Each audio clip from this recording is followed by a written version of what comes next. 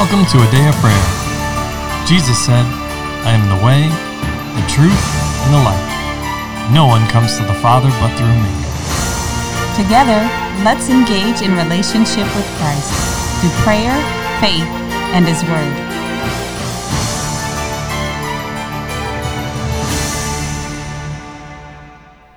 Good morning and welcome. You're listening to a Day of Prayers morning Bible study and we're so glad you could join us. But before we get into the Word, let us take a moment and pray. Lord, we just thank you for your Word, Lord, and that we have it with us at all times, Lord. And Lord, we just thank you for your Holy Spirit and that He helps us remember the things that you have said to us, Lord, so we don't forget it, Lord. And Lord, we also just thank you that you continue to guide us in every situation and circumstance, Lord. In Jesus' name, amen. In Jesus' name, amen. And amen. Well, good morning and welcome, everyone. We're glad and excited to have you with us as we continue our study in the book of Acts. This morning, we are moving forward. We're still in chapter 15, but we are going to cover verses 32 through 41. Mm-hmm. So with that, can I get a volunteer to read that section of scripture, please? I will. All right, I promise. So when they had set off, wrong verse. When they had read it, they rejoiced over its encouragement. Now Judas and Silas, themselves being prophets also, exhorted and strengthened the brethren with many words. And after they had stayed there for a time, they were sent back with greetings from the brethren to the apostles. However, it seemed good to Silas to remain there. And Paul and Barnabas also remained at Antioch, teaching and preaching the word of the Lord with many others also. Then after some days, Paul said to Barnabas, Let us now go back and visit our brethren in every city where we have preached the word of the Lord, and see how they are doing. Now Barnabas was determined to take with them John, called Mark. But Paul insisted that they should not take with them the one who had departed from them in Pamphylia, and had not gone with them to the work. Then the contention became so sharp that they departed from one another. And so Barnabas took Mark and sailed to Cyprus. But Paul chose Silas and departed, being commanded by the brethren to the grace of God. And he went through Syria and Cilicia, strengthening the churches. All right, a lot in there. So at this time, we're going to do what is our custom and open the floor for each of you to share what the Holy Spirit is speaking and ministering to you. And, of course, to ask any questions that you have. So who would like to begin? I will. All right, promise. Okay, so the Lord's showing me insight of especially the earlier verses of the ending of this chapter, where it was talking about that they had gone to see the brethren and see how they're doing. And the Lord reminded me of Amos 9, 11 and 12, but especially verse 12, where it's talking about that the remnant of Judah was going to be inside of Edom, and that it will be spread out throughout all the Gentiles. And if we fast forward to present day, Edom is actually modern day Jordan, which has given Israel a lot of trouble thus far.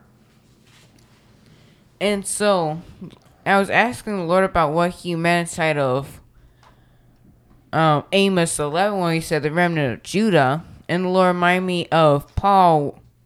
Yes, it is Paul. Inside Romans, where he says that everyone who believes in the Lord is a part of the tree and that they're grafted in. Mm-hmm. And how the Lord's reminding me that everybody, when the Lord says Israel, He's not just talking about the actual physical Israel, mm-hmm. but He's also talking about the spiritual side. Mm-hmm. And the Lord reminded me of, especially with ministers today, they would just go to nations that seemingly easy nations, when the Lord, they pull Jonah and say, no, I'm not going to Nineveh, and go in the other direction.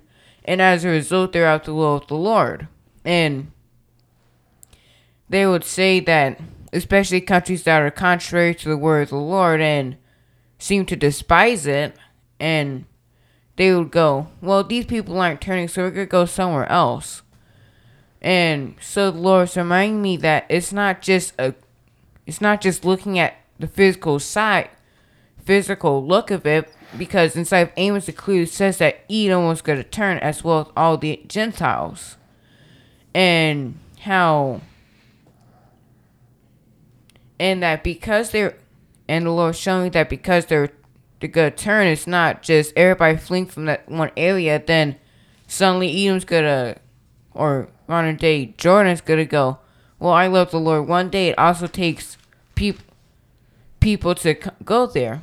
And that's reinforced by the scripture inside of Romans, where it says that faith comes by hearing. Go ahead. Faith comes by hearing, and hearing by the word of the Lord, and that someone can't learn unless it's being preached to them, and how someone can't preach unless they're called, and how the Lord showing that there's already people called, but they're not going into what the Lord wants them to do. Mm-hmm. And I think that scripture says sent. Unless the preachers be sent, how can they preach, right? And Yes. if the preacher isn't sent and doesn't come, how can the people hear, right? And this, I'm going kind of the reverse aspect of it to create some visual. If the preacher isn't sent, then he won't go. And if he doesn't go, the people won't hear. And if the people don't hear, they won't have the opportunity to draw near to God by faith, right? Yes. So the Lord needs each step to be in place and fulfill its role, because it has a purpose. He's not just saying it for no reason. Now, there are a lot of people, a lot of ministers who are doing what the Lord wants. And there are ministers who are not. There are people who are not. And what God is saying is obey him in everything. Whether it seems important to you or not, whether it seems too hard or not, he never asked us to do it in our own strength. He just asked us to obey and let him provide the strength that's needed through the Holy Spirit to get the work done. And also there's an element of what you're saying here is not to judge people by what we think about them or judge the situation based on our own eyes or our own perspective, but judge it based on what the Lord says about it. Because like you mentioned about knowing that Israel is those who are of faith, that is who God is counting as Israel, because the natural genealogy, yes, the Lord has an obligation to the natural component, but just because someone is of genetic Israel lineage doesn't mean they're going to heaven. So it doesn't mean I'm a Jew, but I can rebel against God. I can engage in everything he told me not to do. I can not believe in Jesus, but I'm still going to make it. No, that's not how it works. God would be a respecter of persons if that was the case. But the rest of us, we had to come through faith in Jesus Christ, but someone else can go another way. Jesus said that he is the way, the truth, and the life, and no one goes unto the Father except through him. And he did say no one. And he was talking to his Jewish brethren in the flesh when he said this at the time. So we know that the Lord is looking for faith. Abraham, again, was not a Jew. Jews came from Abraham, but also other nations and peoples came from Abraham. Abraham was from Ur of the Chaldeans. He was a Chaldean of his natural lineage. And the Lord reminds Israel and Jerusalem of that in Ezekiel 16, saying, hey, you thinking you got this pure and clean lineage, but I'm telling you, I know who your mom was, and I know who your dad was. I know where your blood comes from, and I know your generations all the way back to the very first. So don't think in yourself that you have anything to boast about. It's the grace of God that he chose Israel to be his special people. And he also has, even in the Old Testament, let everyone know that he loves all of his creation, and whoever will believe in him, that's who he'll honor, and he will give them an opportunity and a portion and a place in relationship with him if they come by faith in the Lord. But referencing that concept of looking at people how the Lord sees them and judging situations how the Lord sees them, that's very prominent here with Paul and Barnabas, to the fact of whenever it came to Mark, and taking him with them or not. And we had just seen them in earlier chapters go, okay, there's something that arose that could create dissension. It's creating fear. It's creating offense. let's bring it to Holy Spirit and get his judgment on the matter in order to keep the unity of faith that was needed, right? And then when they brought it to Holy Spirit, he answered, he judged it, and he said, this is how I feel about it. Everybody said, okay, well, Holy Spirit said what he said. He's already demonstrated what he's demonstrated. We're going to go in faith and unity with Holy Spirit and therefore each other, and let's go forth in that. But when it came to this gentleman here, clearly, Paul had a different perspective of John Mark's presence, his caliber, his quality, and it was so desire or willingness to complete the work the Lord has assigned in excellence. Right. And whatever Paul was judging, he was looking at, well, you didn't do this last time. So, right. And that's similar to Edom. Well, you did these wrong things before. Well, let's look at what he did. Okay. Right. Because that's in Acts 13, verse 13. Right. And that's while they Paul and everybody is in Antioch at Pisidia, right? After they had preached in Cyprus and dealt with the sorcerer, right, Bar Jesus, right? It says Acts 13:13.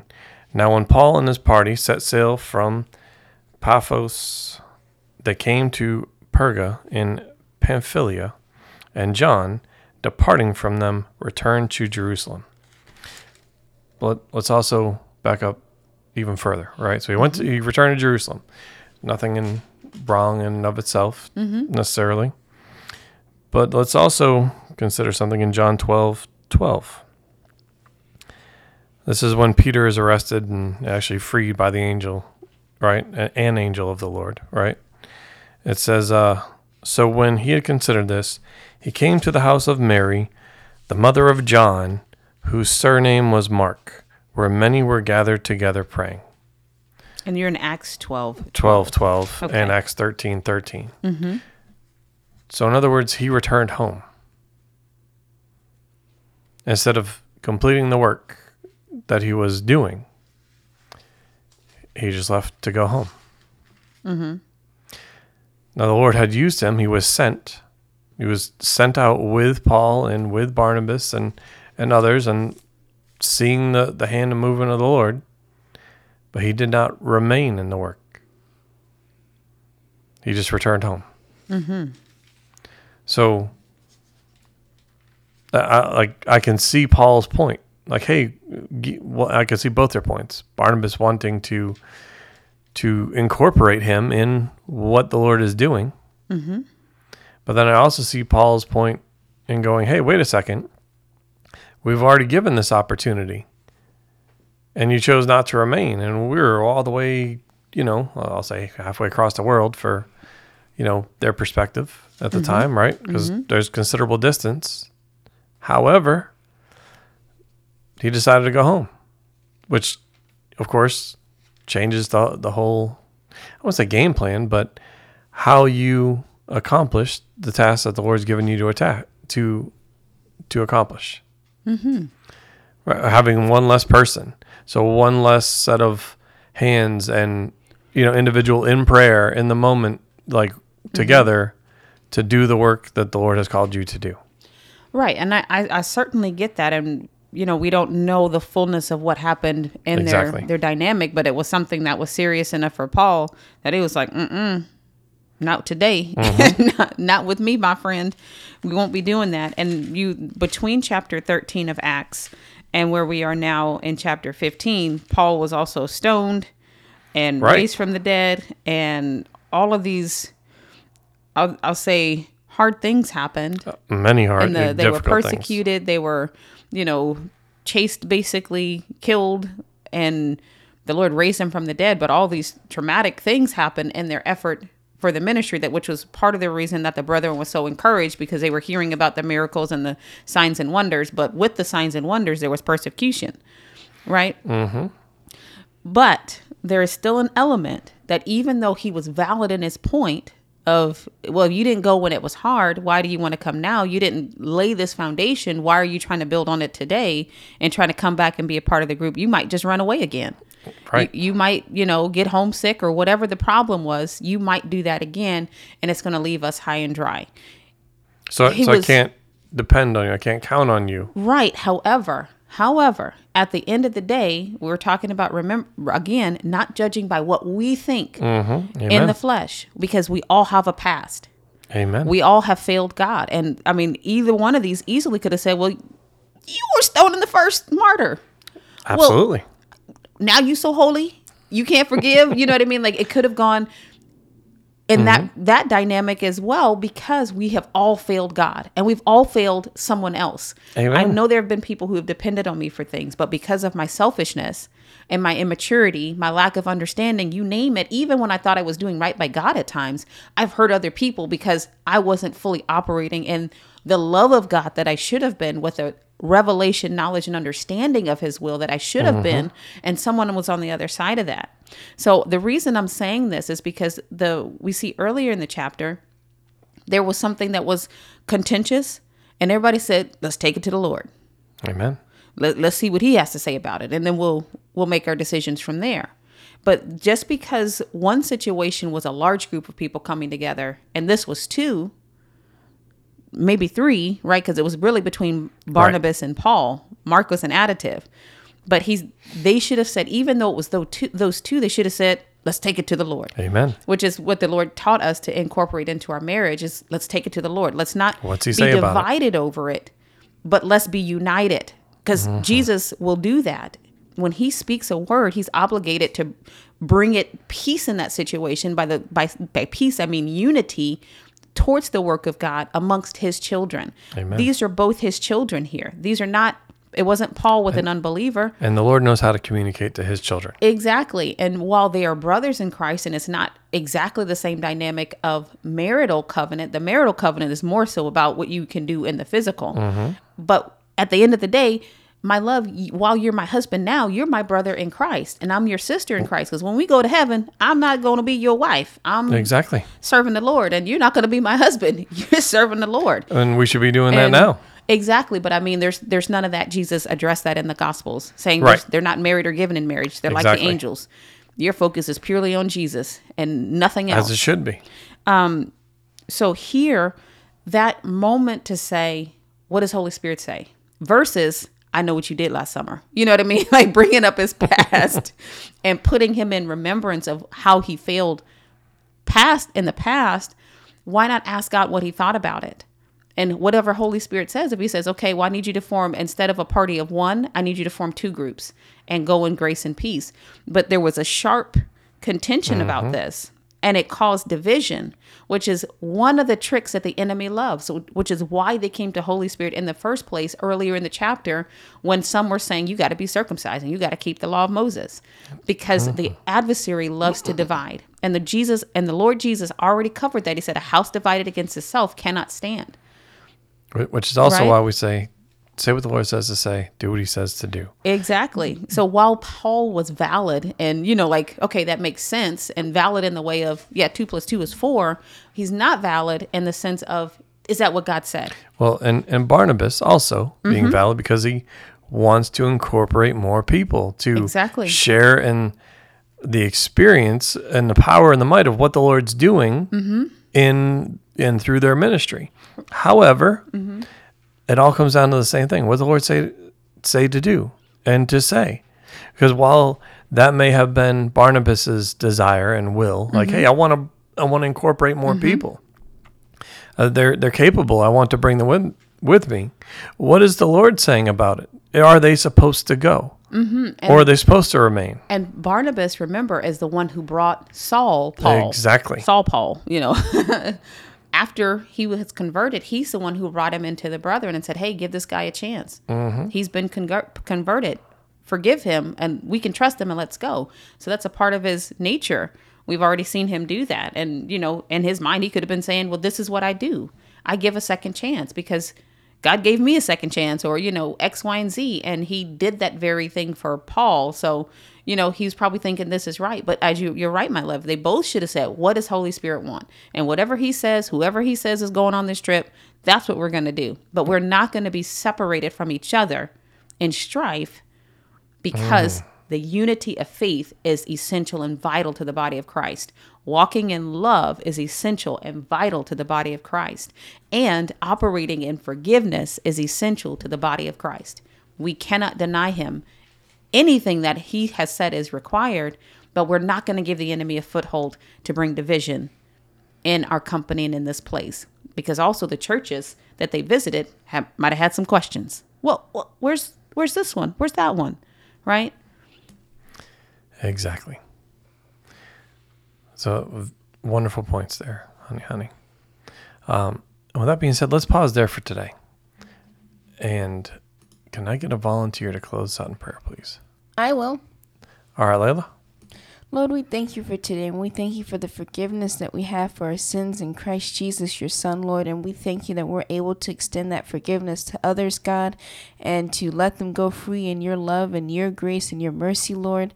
We thank you for the unity and the peace that you bring between your people, Lord, and we thank you for your will and that your will be done on earth as it is in heaven. Lord, we thank you for your word. We thank you for all the good things that you have satisfied our mouths with, Lord, that you have filled our lives with to the brim and overflowing, God. We thank you for all your blessings and all of your wisdom and your knowledge. In Jesus' name, amen. In Jesus' name, amen. And In amen. Jesus' mighty name. Well, we love you.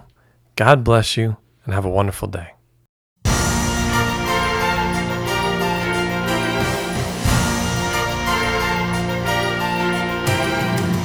Thank you for listening to A Day of Prayer. We trust the Lord that you are strengthened and encouraged in your relationship with Christ. Visit us on our website, adayofprayer.org, where you can check out our blog, find additional study resources, or shop the official A Day of Prayer store. Remember, Jesus said, I am the way, the truth, and the life. No one comes to the Father but through me. So until next time, take care and God bless you.